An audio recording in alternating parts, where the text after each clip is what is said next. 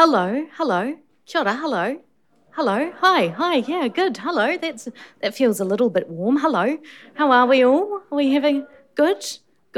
This is hi. My name's Ray Shipley. I'm a comedian, which means I'm used to much darker rooms than this, and not a lectern. Right, like the two things that I'm not quite used to. Welcome to You Write Funny here at the Word Festival. Are we having a good festival so far?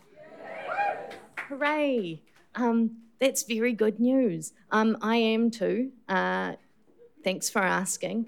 I'm very excited to be here and to be introducing some funny people to you, but all of them have insisted that they're not that funny.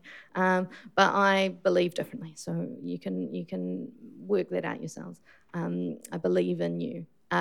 But first, what I thought we'd do is we'd just make sure that we know how to respond to funny stuff, because sometimes people just smile, which is very nice. But if you all smile kind of collectively at once, just do that now. It doesn't make much of a noise. It's just a bit creepy, isn't it? It's just like a wee click sound, like. But what you can do is laugh, which you have practiced a little bit so far. Well done. Good. So what I'm going to do is it's going to be a bit weird, but we're going to push through because I think it's going to be good in the long term. Okay. What we're going to do is we're just going to all together collectively let out a little titter. See, yeah, it's a bit too big, isn't it? Try it again. Just a little titter. Just a ha ha. Everyone, 1, 2, 3. Beautiful. That was real heartwarming. That makes me feel real good. And it sounds much nicer than the, which does sound nice, but not quite as nice as a titter. So now let's move that up. We'll go from a titter to kind of like a giggle. Do you want to try that? 1, 2, 3. This is just for my own amusement. It's really fun to listen to some people all be like, "Oh, I've never thought about my laugh till now." Oh no. And then there'll be one of you will have the laugh, and I'm really looking forward to hearing that. I won't point you out or anything. Do feel free to let it really out, because I promise I won't make fun of it. I won't. But it is great when I have one of those laughs. I used to have a cackle. And then that got trained out of me by people teasing me about a cackle. So I don't want to do that to you. I want you to feel like all laughs are valid. All laughs are valid and important here in this space tonight. This is a safe space for all your weird laughs, okay? So let's all try a cackle. That's amazing. That's so cool. I love that. Can we do a cackle again? Amazing. That's, again, for my own enjoyment. So today, as I said, we've got 4 writers for you to come and share some of their work. It might be funny. It might be all kinds of other good things. You can smile, you can laugh, you can react really however you want. I just wanted to make sure you all feel warm, no pressure. So it is my very... I forgot the word. What's the word when you're very excited? It's my excited honour. You can tell I'm not one of the writers. I'm just a librarian, actually. That's my only connection to literary things, and you can tell I'm a librarian because of the vest. It's part of the uniform. They give you one when you sign up. And even in the library, I don't even get to read that much because mostly what I'm doing is checking people's CVs and helping them use the photocopier, and occasionally asking them not to leave their half-eaten sandwich on the windowsill and instead put it in the bin. That's pretty much library life in a nutshell. So, right. So we've practiced laughing. We know what we're doing here. We know that I'm not very literary, but these people are. So it is my great honour to introduce our first writer for the evening, Eric Kennedy, who is the author of There's No Place Like the Internet in Springtime, which was released just in time for spring just now by Victoria University Press, and is the poetry editor for Queen's Mob Tea House, and he lives in Christchurch. So please put your hands together and warmly welcome Eric Kennedy.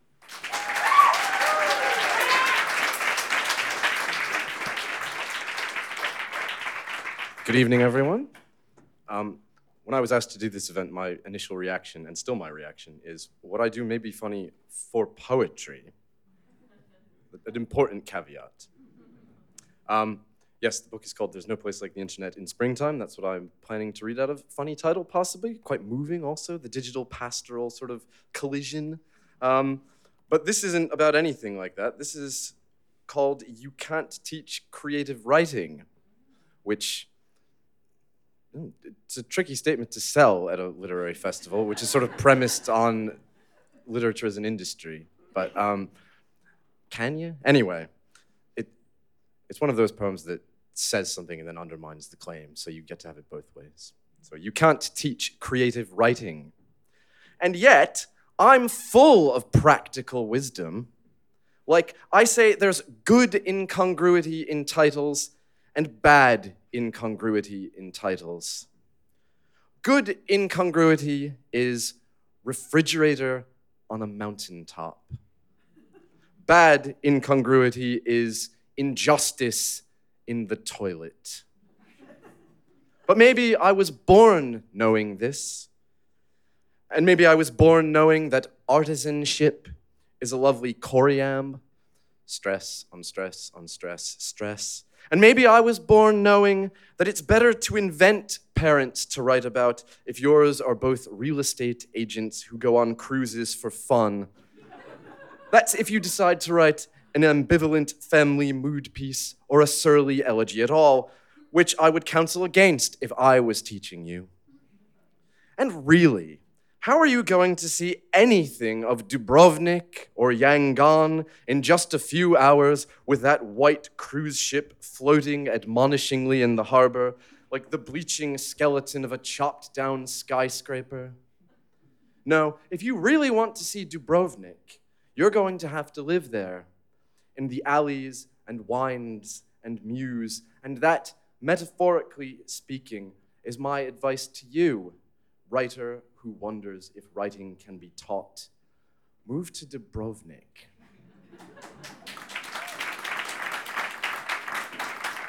Thank you. I read a Christmas poem every year now. I'm not religious, I'm just a Christmasist. I've never read this not at Christmas, so usually people are feeling sort of sufficiently Yuletide-y by the time I read this. So if you can imagine that it's mid-December. Also, I'm from the Northern Hemisphere, so I have a whole different set of references about Christmas. I was going to say mulled wine, but no one actually has mulled wine in December. You're on the beach, and you're going to have a pavlova soon. Yeah, so this is a spam Christmas. To do with, I had a spam filter breakdown that allowed like 300 messages a day to come through to me that I had to manually delete one by one to train the filter to understand what spam was. So a lot of this is from that. A spam Christmas. Asian singles, Jewish singles, black singles, Nordic singles, singles from above the Arctic Circle will put a lucky sixpence in your Christmas pudding. Take tinsel supplements to feel 30 again, to feel 3 again, to feel the age you were when you last got a present you loved. Start with a solid roof over your head with tinsel shingles. Fill the garden with tinsel fertilizer.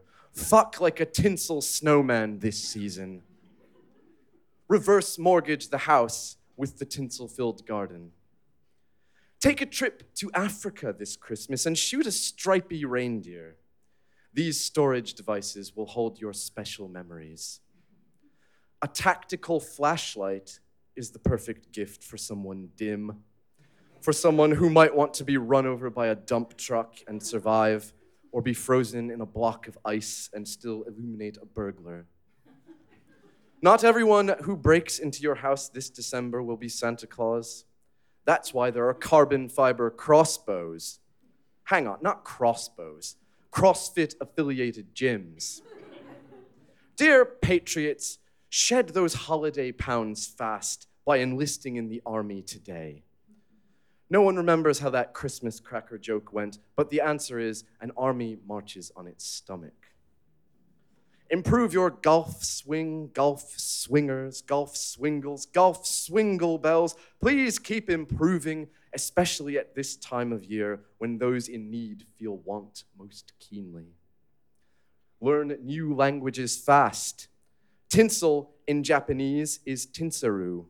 Tinsel in Portuguese is urupel. Tinsel in German is lametta. Tinsel in Georgian is polga.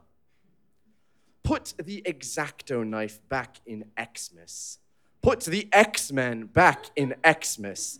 Put the Jaguar XJ back in Xmas. Put the X-ray technicians' jobs back in Xmas.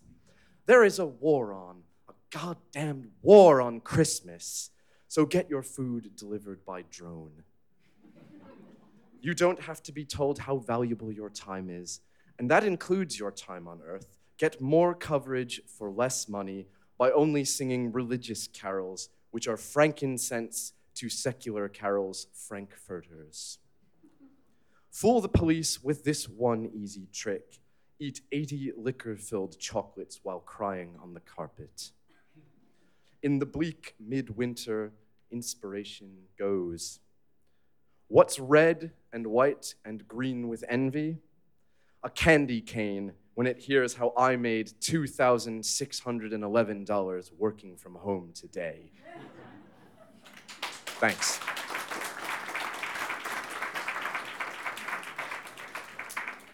And this is the last one from me. It's quite short. It has the title, Get a Pet with a Longer Lifespan Than Humans Have, which I think is good advice. Get a pet with a longer lifespan than humans have. Treat yourself to a minimal expectation of sorrow for once. Think of your children inheriting $36 plus a venerable pet and how this will assuage their grief. Let it gaze at you in that easy way the immortals have. For you, eerie friend, I'll never cry and never pity, you'll say. And with the psychic energy you'll save, you can know yourself 10% better or learn to keep bees. Thank you.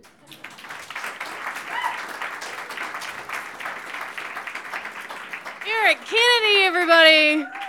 Whoa, what a good start. So next up, we've got Megan Dunn, who writes about mermaids and contemporary New Zealand art. Her first book, Tinderbox, is about the end of Borders bookstores, Ray Bradbury, and Julie Christie's hair, not necessarily in that order. So please welcome Megan Dunn.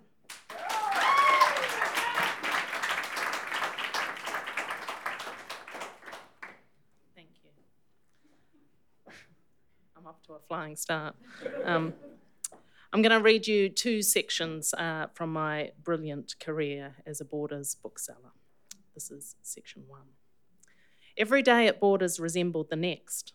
The daily roster was divided into 1 and 2 hour blocks, section, tills, main info. Staff consulted the roster each hour and changed squares. Do you have the story of P? A young woman asked. I stood before the computer at the main information desk. Do you know the author's name? No, but it's just won a prize. Do you mean The Life of Pi? Yes, that's it, she said. I picked up a copy of Jan Martel's novel from the stack behind the main info desk and handed it to her. Thanks, it's a present for my mother. I thought briefly of the girl's mother, soon to be united with Jan Martel's novel, a union that never would have happened had the novel not won the 2003 Booker Prize. I wondered how long Martel had spent selecting his title. I imagined The Life of Pi was more than just a summary of the novel's activity, of Pi's life, that the sound of each syllable was mysteriously complete to Martel, Yet I also saw how the title had left the novel open to misinterpretation. The story of P could have been a potted history of the customer toilets at Borders Islington. The toilets were located on the ground floor between the start of fiction and true crime. The security gates beeped if a tagged book passed through the entrance to the toilets. Most thieves had the presence of mind to check the inside covers of the books for the white tags or chiclets that set the security gates off, but not all the books were tagged. The toilets overflowed with criminal activity.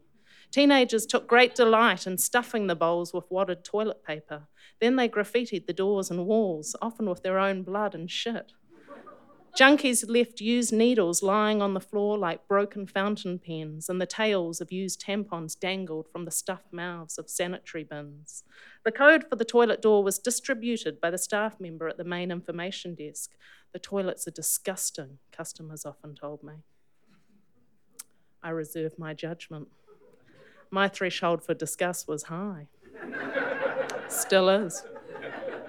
In 2005, the Borders Islington management team finally instigated a new toilet policy.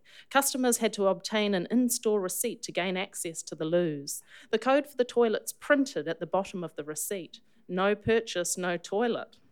This strategy was a deterrent intended to keep out the illegitimate, bums, teenagers, drug addicts. It also kept out John Ronson. The author who wrote The Men Who Stare at Goats was not a man happy to produce a receipt to use a customer toilet. In his Guardian column, he complained about the new customer toilets regime. He also complained about the staff member who policed the use of the toilets from the main info desk. Customers cross Borders Islington and Currants. I collected up the driftwood once the tide had gone out and the store had closed. At Borders, reshelving was called recovery. Occasionally, customers solicited my opinion. Is this any good? Have you read this? A book picked up, its face turned to greet me, like the face of an old friend. I gave stock answers. It's been very popular. Oh, that's one of our bestsellers. I haven't got around to that one yet, but it's on my list. Sometimes I was honest, I don't know. But my ambiguity was a repellent.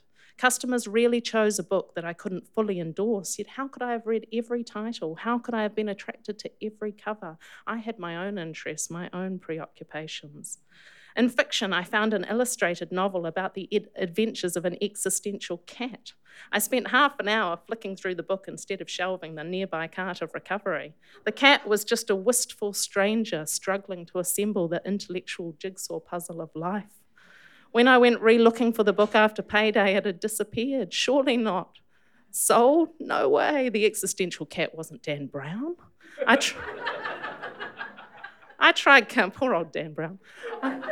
I tried countless times to relocate it to no avail. Borders was amazed. The book could have been misshelved anywhere. To make matters worse, I couldn't remember the title or the author's name. I was my own worst nightmare. A customer. I didn't even have enough info to find it on Amazon. During my tenure at Borders, I grew to hate the bestsellers. A new Jodi Picoult felt about as sincere as a cheeseburger.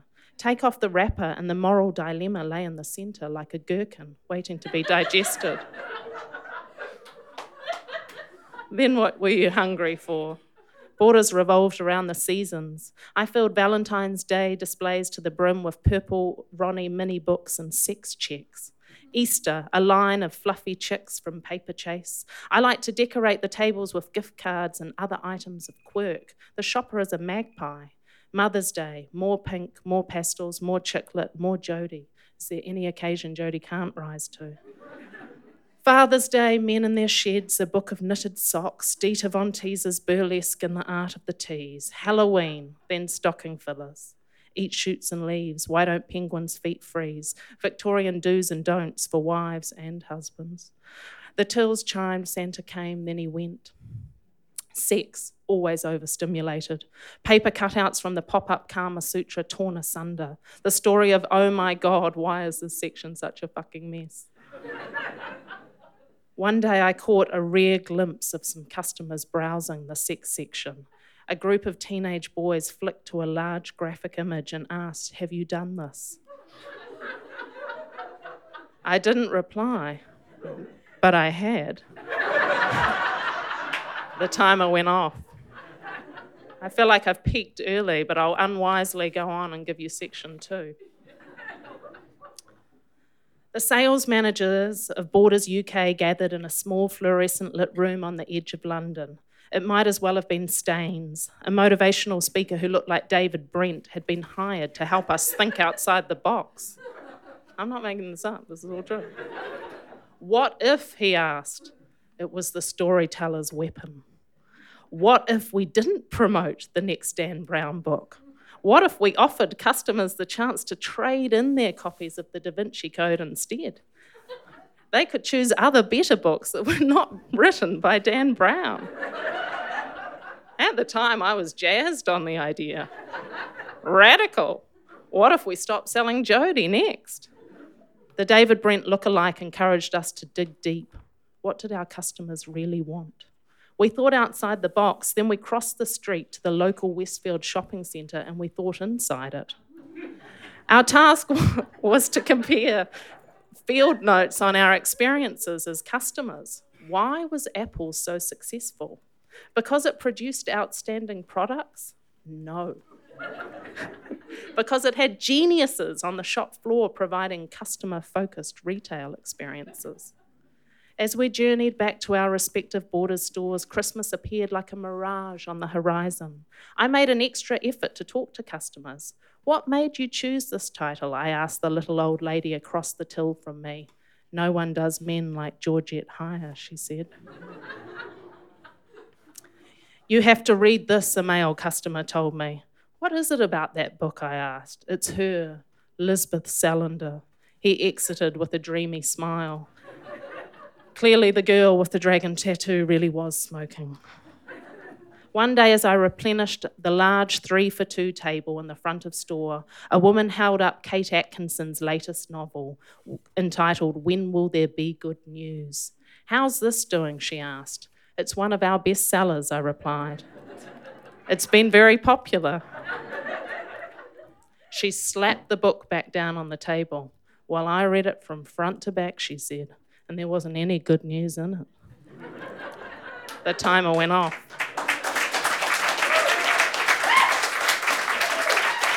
Megan Dunn, everybody! Are we having fun? Good. All right, so next up we have Chris Teeth, the author of How to Be Dead in the Year of Snakes, which won the 2016 Jessie Mackay Award for the best first book of poetry, and He's So Mask, published by Auckland University Press in March. So please put your hands together for Chris Teeth.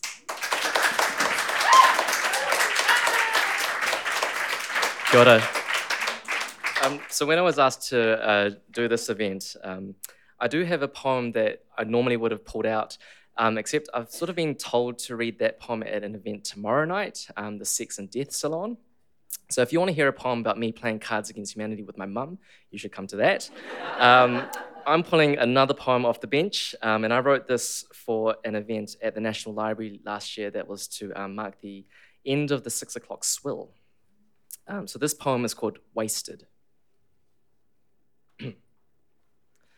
A man approaches a woman at a bar, or on the street, in the aqua jogging lane at their local pool, or at a mutual friend's cocktail fundraiser for at-risk youths. You know the type of man.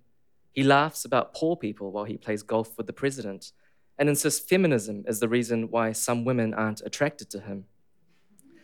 He's the man you've been told is a cad from the moment he appeared on screen, waking from a sex-fueled night on the morning of his wedding day, only neither of the women in his bed is his fiancée, who at that very moment is being lectured by her best friend that this man is nothing but soap opera trouble. But she won't listen because a psychic told her she loves him, and her therapist concurred at $500 per hour. This is the kind of man who corners a lone woman minding her own business and whispers offensively in her ear, "There's no such thing as the gender wage gap," or, "I've read your novel and it's derivative." Her response is swift, scripted, but natural. She throws her crisp martini right in his smug yet undeniably handsome face. What a waste of a perfectly drinkable martini. She barely touched it, and look at the expression of the bartender's face, heartbreak, but also understanding. Because this scoundrel clearly deserved it. If the bartender had known what was about to go down, he might have suggested a whiskey sour instead. Sweet and eggy. That shit will not wash out easily. Throwing a drink has a different meaning on each side of the bar. On one side, it's creation. On the other, it's how dare you. I suppose a drink is an appropriate thing to throw in someone's face, especially if it happens to be in your hand at the moment of insult. One rarely has a wasp nest to hand ready for honor defending, but if someone dares antagonize you while you're clutching a wasp nest, then good luck to them. I suppose throwing a drink is more appropriate than, say, a bowl of chips. Only a monster would throw a bowl of chips in this economy. These chips cost $12 and they aren't even hand-cut. In all my years as a university student turned semi-professional barfly, I have never seen a drink thrown in someone's face deliberately or ironically, with or without a peppy catchphrase like, "Here's your Ponsonby bath," or "Catch this, Mike Hosking." Yet, pop culture would have us believe that this is a common occurrence, a requisite skill of being cast on a reality TV show, the final audition before you become famous for throwing drinks in people's faces. The so-called art of drink slapping requires above-average aim and a penchant for easy drama, as sure as the night has always sided with fireworks and capes caught in streetlights. It's all in the shoulder. Imagine you are putting out the flames engulfing an orphanage in Eastern Europe. Imagine you are a shock jock at a wet t-shirt competition, breaking a bottle of champagne over a ship called Sleaze. But what a waste. What a waste. Like overdoing it at a hotel buffet before attending your friend's 21st and waking up to messages asking if you had shrimp cocktail for dinner. Two-time Oscar nominee Dorothy Parker was an iconic enthusiast of gin, and I wonder how many martinis she threw in men's faces. She was surrounded by men who deserved a drink or two to the face, and we're talking drinks made in the 1930s and 40s, which were strong enough to start world wars and end careers. Hollywood blacklisted Dorothy Parker with her portrait adorning a bottle of gin that my bartender is using to make me a dry martini with a twist that I will savor and will not throw in anyone's face, unless they dare to disagree that Too Much is undoubtedly the best Spice Girls single. Yes, even better than Stop. Okay, fine. I suppose we all have our triggers, but that still doesn't excuse such behavior or a callous waste of artisanal gin. We live in a wasteful world of wasted time and wasted opportunities, landfills overflowing with ideas, seas filled with plastic, upon which ships carry our trash all the way to China, and skies clouded with the anguished cries of those who are foolish enough to read comments on articles about what constitutes racism. Comments by men who have blank profile photos and believe it's only racism if you take offense. So, if people were never offended, then racism would not exist. Men with usernames like HotRod69 and Real Gareth Morgan, with a tendency to hang around in staff kitchens forcing their Star Wars fanfiction on unsuspecting colleagues. These are men who deserve a drink to the face on the hour, every hour, until there are no drinks left to throw, all the bars in the country depleted of their stock, so we are forced to gather in town halls to berate elected officials for allowing everything wrong in this world to happen. Then someone dare suggests that maybe throwing drinks isn't the best way to express ourselves, that maybe the reason we throw drinks at all is because we've forgotten how to have meaningful conversations that don't end with us blocking each other on social media. And we'll all sit in silence thinking about what we've done, about the people we've given platforms to dictate when women should have children or suggest that the gays have an agenda. Of course we have an agenda. How else will you learn to pull off a smart casual romper?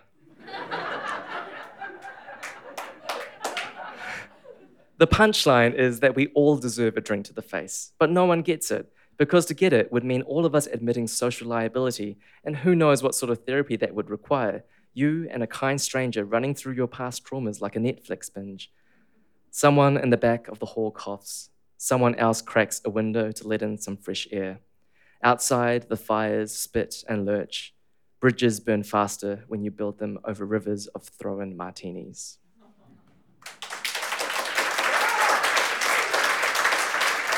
Thank you. And I'll just read one more. This is another new poem. This is called... Mike Hosking again. This is called Mike and Carl and Duncan and Martin.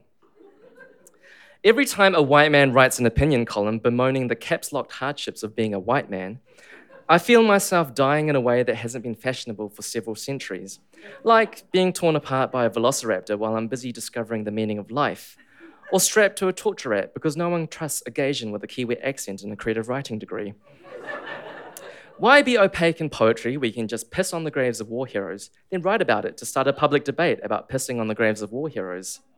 Maybe one day, after their words have repeatedly stabbed me in the eyes enough times, I'll die in a more contemporary manner, a clickbait demise designed for maximum social media engagement, like being shot in the back while foraging for herbs with my gender-fluid friends, or a live stream of me starving to death while trying to save for a house. I used to dream of paradise, but paradise is too exhausting. Nowhere is safe from white men hot takes screamed at you on the daily.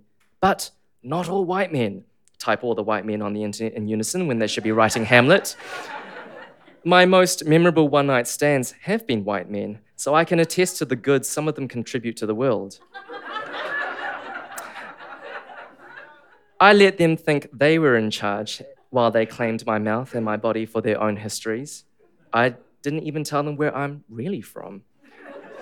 But if only they knew the whole time I was thinking about how I would use them for a poem, how their dirty words are sodden gold in my ears.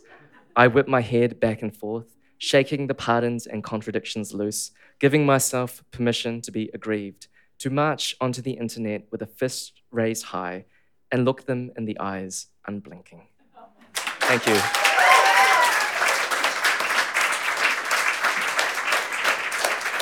Chris Teese, everybody. I'm having so much fun. So we have one more writer for you this evening, Annalise Jochems from Northland and lives in Wellington. She is the author of Baby, which won the Hubert Church Best First Book Award for Fiction. Please put your hands together for Annalise.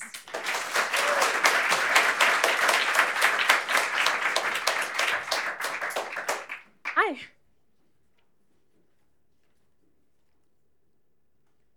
Cynthia can understand how Anahita feels just by looking at her body. Today, Anahita is wearing a pair of loose orange shorts. Their quality is obvious from the way they stretch at the crotch when she lunges. Her singlet is very tight, and Cynthia thinks it must be one of those sophisticated ones that button up between the legs. If it is that sort, it must be extra tight down below when she leans or bends because Anahita is very tall. That's just it. The leaning and bending, that's how Cynthia knows. Anahita yearns for strain. She courts it with her every movement, and Cynthia can see this because she feels precisely the same way herself. She's squatting now, and she's been squatting for minutes. The agony in her thighs and ass is desperate and profound, but she continues to squat, as instructed by Anahita. Classes are held on Anahita's lawn, surrounded by bushes.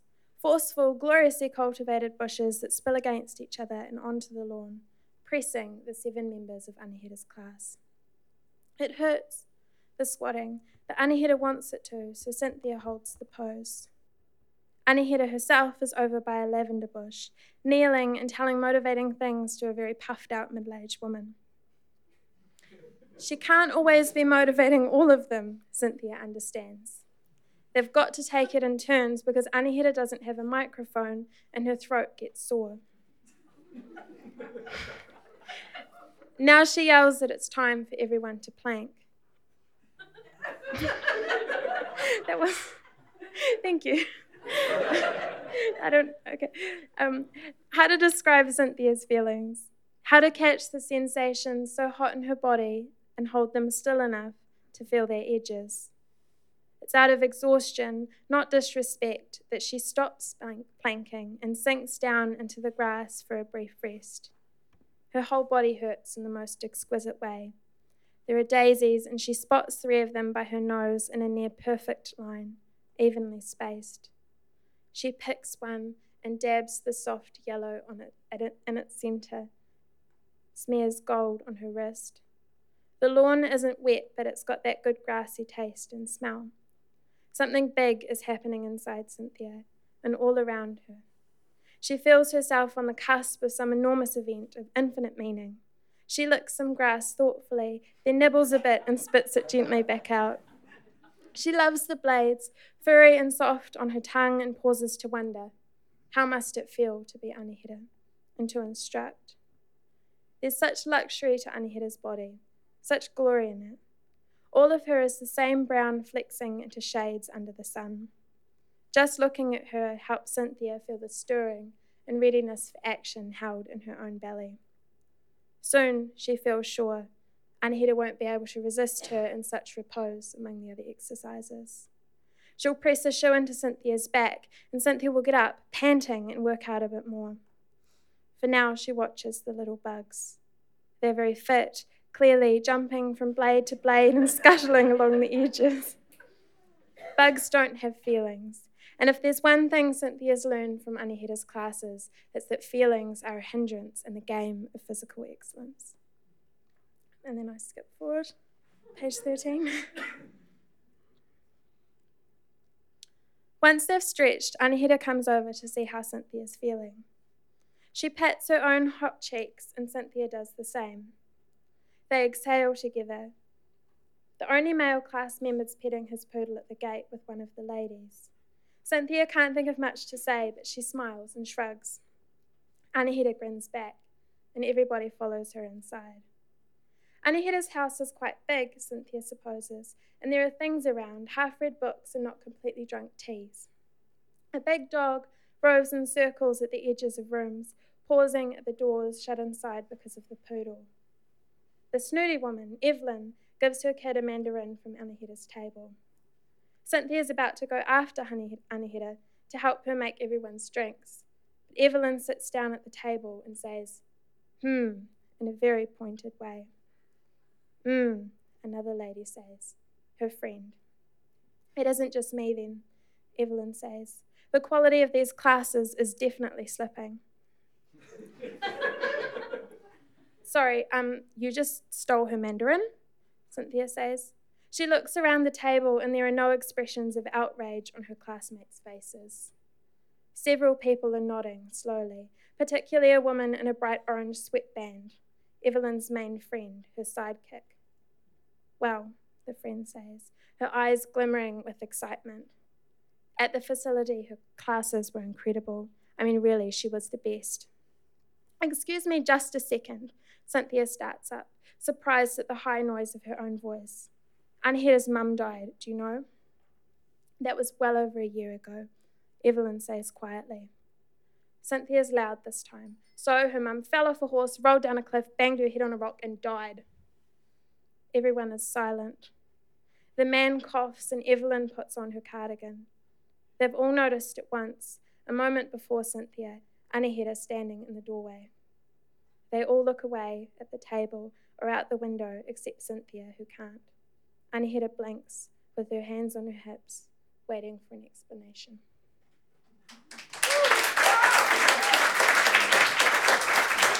Annalise Jochums, everybody!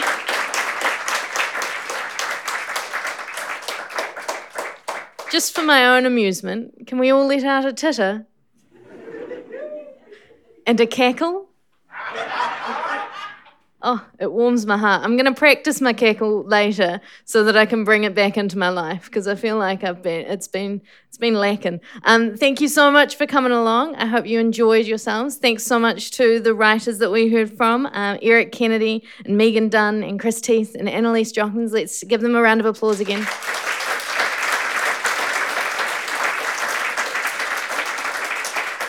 And thanks so much to the Word Festival for putting on such wonderful things. Please do go and check out lots of other things this weekend. It's a real joy to have something like this happening in Christchurch, so make the most of it. And thank you to the Piano for hosting us. Have a lovely evening. All of these people's books are for sale, so you should go buy them. Good idea. Great. Good. Thank you so much. Have a good rest of your evening. Goodbye.